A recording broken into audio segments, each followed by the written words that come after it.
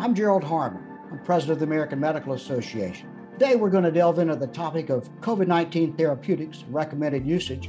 It's an important step in our ability to better counsel our patients, answer their questions, and provide the most timely and relevant information on how to defeat this virus. There is some encouraging news. Advances in therapeutics are creating more ways to respond to the coronavirus. That's AMA President Dr. Gerald Harmon. In this three-part series, Dr. Harmon is joined by experts from the FDA to discuss what prescribers need to know about COVID-19 therapeutic drugs. This episode is part of an AMA webinar series addressing the latest developments on COVID-19, including vaccinations, recent guidelines, and what physicians need to know. Thank you for inviting me to speak about what physicians need to know about Paxlovid. Most of what I'll be talking about is taken from the EUA fact sheet for Paxlovid and the EUA review for Paxlovid. So what is Paxlovid? Paxlovid is the combination product containing nirmatrelvir co-administered with ritonavir. Nirmatrelvir is a SARS-CoV-2 main protease inhibitor. It blocks the proteolytic cleavage of the polyprotein step of the SARS-CoV-2 replication cycle. Ritonavir is a cytochrome P450-3A inhibitor, which is included to increase nirmatrelvir plasma levels. Ritonavir at higher doses used to be used as an HIV-1 protease inhibitor, but ritonavir has no activity against SARS-CoV-2 on its own. So Paxlovid is dosed as 2 150 milligram tablets of nirmatrelvir with 1 100 milligram tablet of ritonavir orally twice a day for 5 days, without regard to food, and as soon as possible after COVID-19 diagnosis, and within 5 days of symptom onset. Each carton contains 5 blister packs, 1 for each day, as depicted on the right.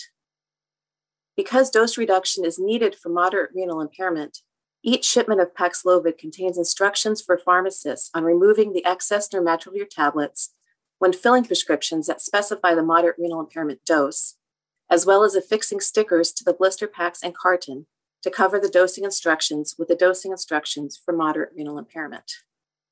So Paxlovid is authorized for the treatment of mild to moderate COVID-19 in adults and pediatric patients, 12 years of age and older, weighing at least 40 kilograms, with positive results of direct SARS-CoV-2 viral testing, and who are at high risk for progression to severe COVID-19, including hospitalization or death. Now, for the conditions which make a patient fall under high risk, we refer to the CDC website for information on medical conditions and factors associated with increased risk for progression to severe COVID-19. And this is updated as data accrue. For the different severities of COVID-19 illness, these are described in the NIH COVID-19 treatment guidelines, but in general, COVID-19 is mild to moderate if the patient has symptomatic SARS-CoV-2 illness, but their oxygen saturation does not drop below 94% on room air. And typically, mild to moderate COVID-19 does not require hospitalization for management. I want to note here that the EUA does not specify any particular type of direct SARS-CoV-2 viral test. For the limitations of authorized use, Paxlovid is not authorized for initiation of treatment in patients requiring hospitalization due to severe or critical COVID-19. Now, we deliberately worded the limitation in this way to allow use in hospitalized patients in several situations.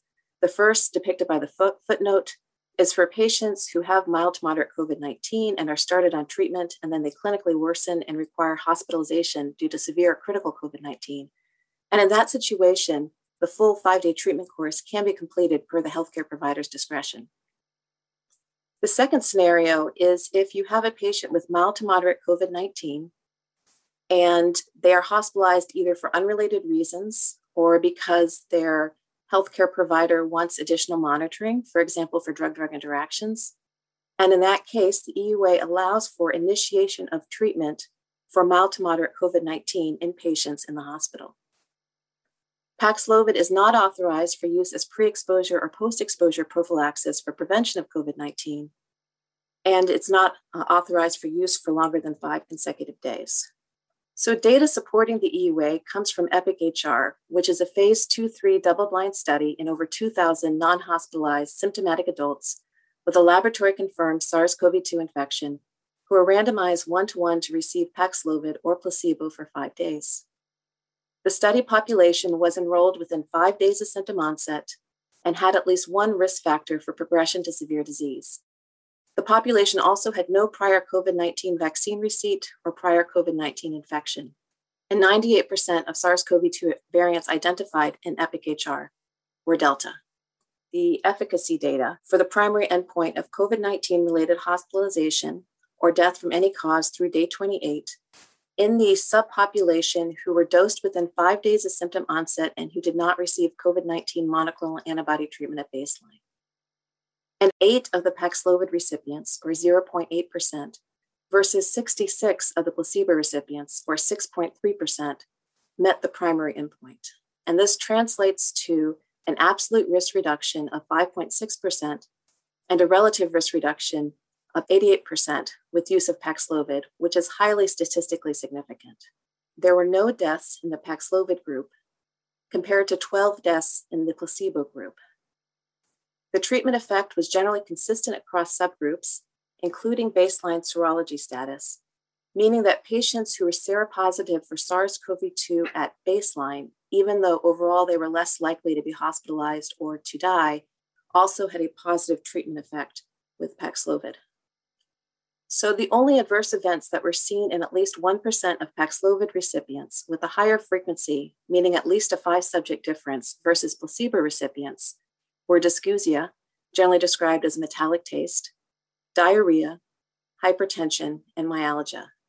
Of note, though, the study population excluded children, pregnant women, individuals with GFR less than 45, individuals with active liver disease, and individuals taking medications that could have clinically significant interactions with Paxlovid. Paxlovid has a lot of drug interactions. Paxlovid is a CYP3A inhibitor and is also metabolized by CYP3A. This means that Paxlovid may increase plasma concentrations of medications metabolized by CYP3A, which may lead to clinically significant adverse reactions, including fatal events, from greater exposures of concomitant medications. In addition, medications that inhibit or induce CYP3A may increase or decrease Paxlovid concentrations, which could lead to loss of therapeutic effect of Paxlovid and possible viral resistance from decreased Paxlovid exposures. So as a healthcare provider, you should inform patients that Paxlovid may interact with some drugs and is contraindicated for use with some drugs. Obtain a complete medication list from your patient, including non-prescription drugs and herbals. Check for clinically significant drug interactions, and based on the drug interactions, decide if Paxlovid use is appropriate versus an alternative authorized treatment, and if appropriate, whether your patient should hold, change, or dose reduce other medications while taking Paxlovid, or if additional monitoring may be needed. Medicine doesn't stand still, and at the AMA, neither do we. AMA members are physicians like you who are shaping the future of medicine. Become a member today and join the movement. Visit ama-assn.org/movingmedicine.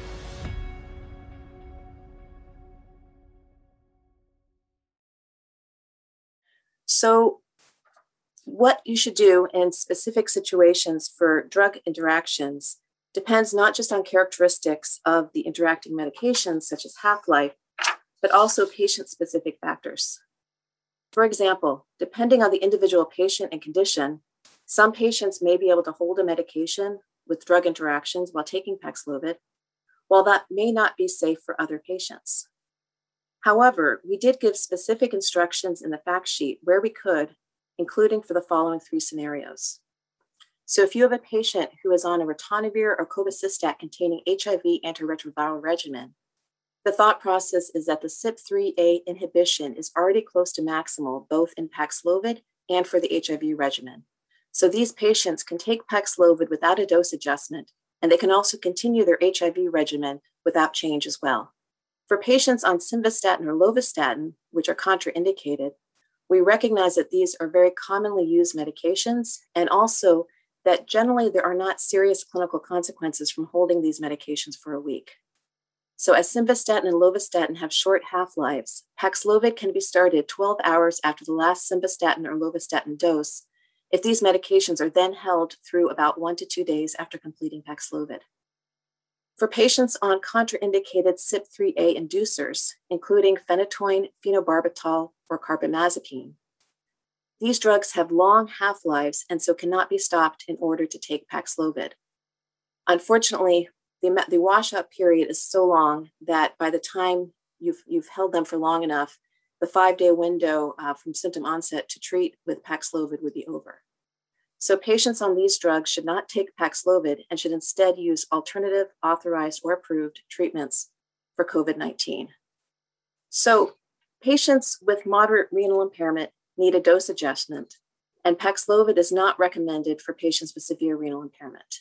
We have the GFRs for the different categories of renal impairment and the different Paxlovid doses, or if it's not recommended, the statement that it's not recommended. So as a healthcare provider, you should determine the appropriate Paxlovid dose for your patient, specify the numeric dose of each active ingredient, nirmatrelvir and ritonavir, in the Paxlovid prescription for all of your patients, even those with normal renal function, and then counsel patients with moderate renal impairment about renal dosing instructions and inform them that the blister cards will be altered by the pharmacist to remove unneeded tablets. So in terms of other specific populations, no dosage adjustment is needed for mild or moderate hepatic impairment, but Paxlovid is not recommended for severe hepatic impairment due to lack of pharmacokinetic and safety data for nirmatrelvir or ritonavir in that population. There are no available clinical data on Paxlovid in pregnancy or with breastfeeding. However, in animal studies, reduced fetal body weights were seen at about 10-fold higher nirmatrelvir exposures than what we'd expect to see with the authorized dose in humans, and there were no other adverse developmental effects seen. There are no available clinical data for Paxlovid in children. However, the authorized adult dose is expected to result in comparable serum exposures in patients 12 years of age and older and weighing at least 40 kilograms, which is the reason that the authorization was expanded to include the adolescent population. So what about Omicron? So biochemical and cell culture data indicate that nirmatrelvir retains activity against the Omicron variant. So Paxlovid should work against Omicron. However, there are no clinical data yet available for Paxlovid in patients infected with Omicron. EPIC-HR, the trial I discussed that supported the EUA, enrolled between July and November 5th, 2021, which was before the emergence of Omicron. However, there are several studies underway right now, and so hopefully we will get some data on this in the future. Other common questions that we've heard about Paxlovid include the following.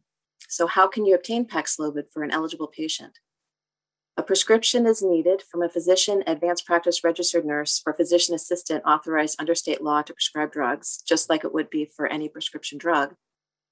And a COVID-19 therapeutic locator website can help identify distribution locations by state.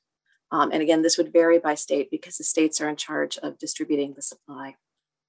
Can Paxlovid be taken by individuals who are vaccinated or who receive the monoclonal antibody product Evusheld for pre-exposure prophylaxis? Yes. Paxlovid may be used regardless of COVID-19 vaccination status or prior monoclonal antibody use under EUA. And likewise, Paxlovid use would not impact the timing of future vaccine doses. We do have a small amount of data from EPIC-HR in patients who received monoclonal antibody products with Paxlovid, and no safety concerns were identified. Another common question is whether Paxlovid can be taken with other authorized COVID-19 treatments. And while the EUA does not prohibit this, there are no data on whether taking an additional treatment with Paxlovid would provide any additional benefit. And we all know about the current short situations with some of these drugs. So in summary, Paxlovid was authorized in December for the treatment of mild to moderate COVID-19 in adults and pediatric patients, 12 years of age and older and weighing at least 40 kilograms, who are at high risk for progression to severe COVID-19. Paxlovid reduced COVID-19 related hospitalization and death by 88% when given within 5 days of symptom onset, without concerning safety findings in the clinical trial EPIC-HR. And key things to remember when prescribing are the multiple drug interactions, the reduced dose for moderate renal impairment, and that patients with severe renal impairment or severe hepatic impairment, currently Paxlovid is not recommended for them. Thank you. You can subscribe to the COVID-19 Update and other great AMA podcasts anywhere you listen to yours, or visit ama-assn.org/podcasts. Thanks for listening.